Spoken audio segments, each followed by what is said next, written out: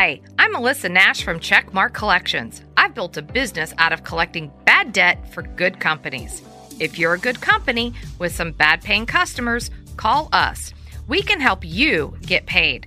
No collection, no fees. The collections business is growing fast, and Checkmark is looking for new franchisees. Visit checkmarkcollections.com to find out more about collection services and franchise opportunities. Helpful. I'm grateful for it. Useful. You're spot on. Repeatable. The Brian Mudd Show. News Radio 1290 WJNO. West Palm Beach is minting millionaires at a world-class rate.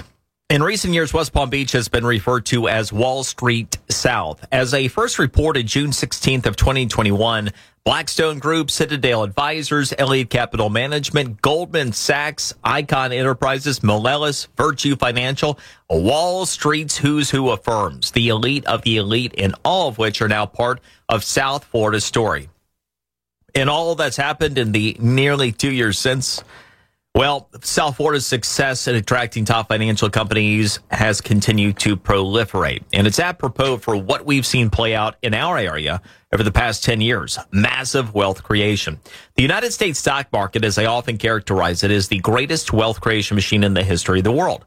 Simply put, democratized access to invest in growing companies has allowed regular investors to participate in growth, creating unprecedented wealth among an unprecedented number of people. Now, what's happened in our area over the past decade isn't a direct result of the Palm Beaches becoming Wall Street South, though the two are connected. A just released report by Henley and Partners entitled The Wealthiest Cities in the World in 2023 produced one of the most eye-opening and revealing factoids about the maturation of the economy throughout the Palm Beaches.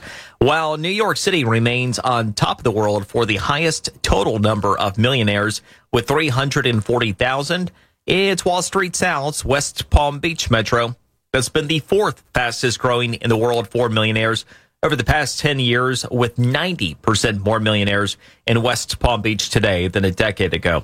In fact, 20% of West Palm Beach's households are now millionaires.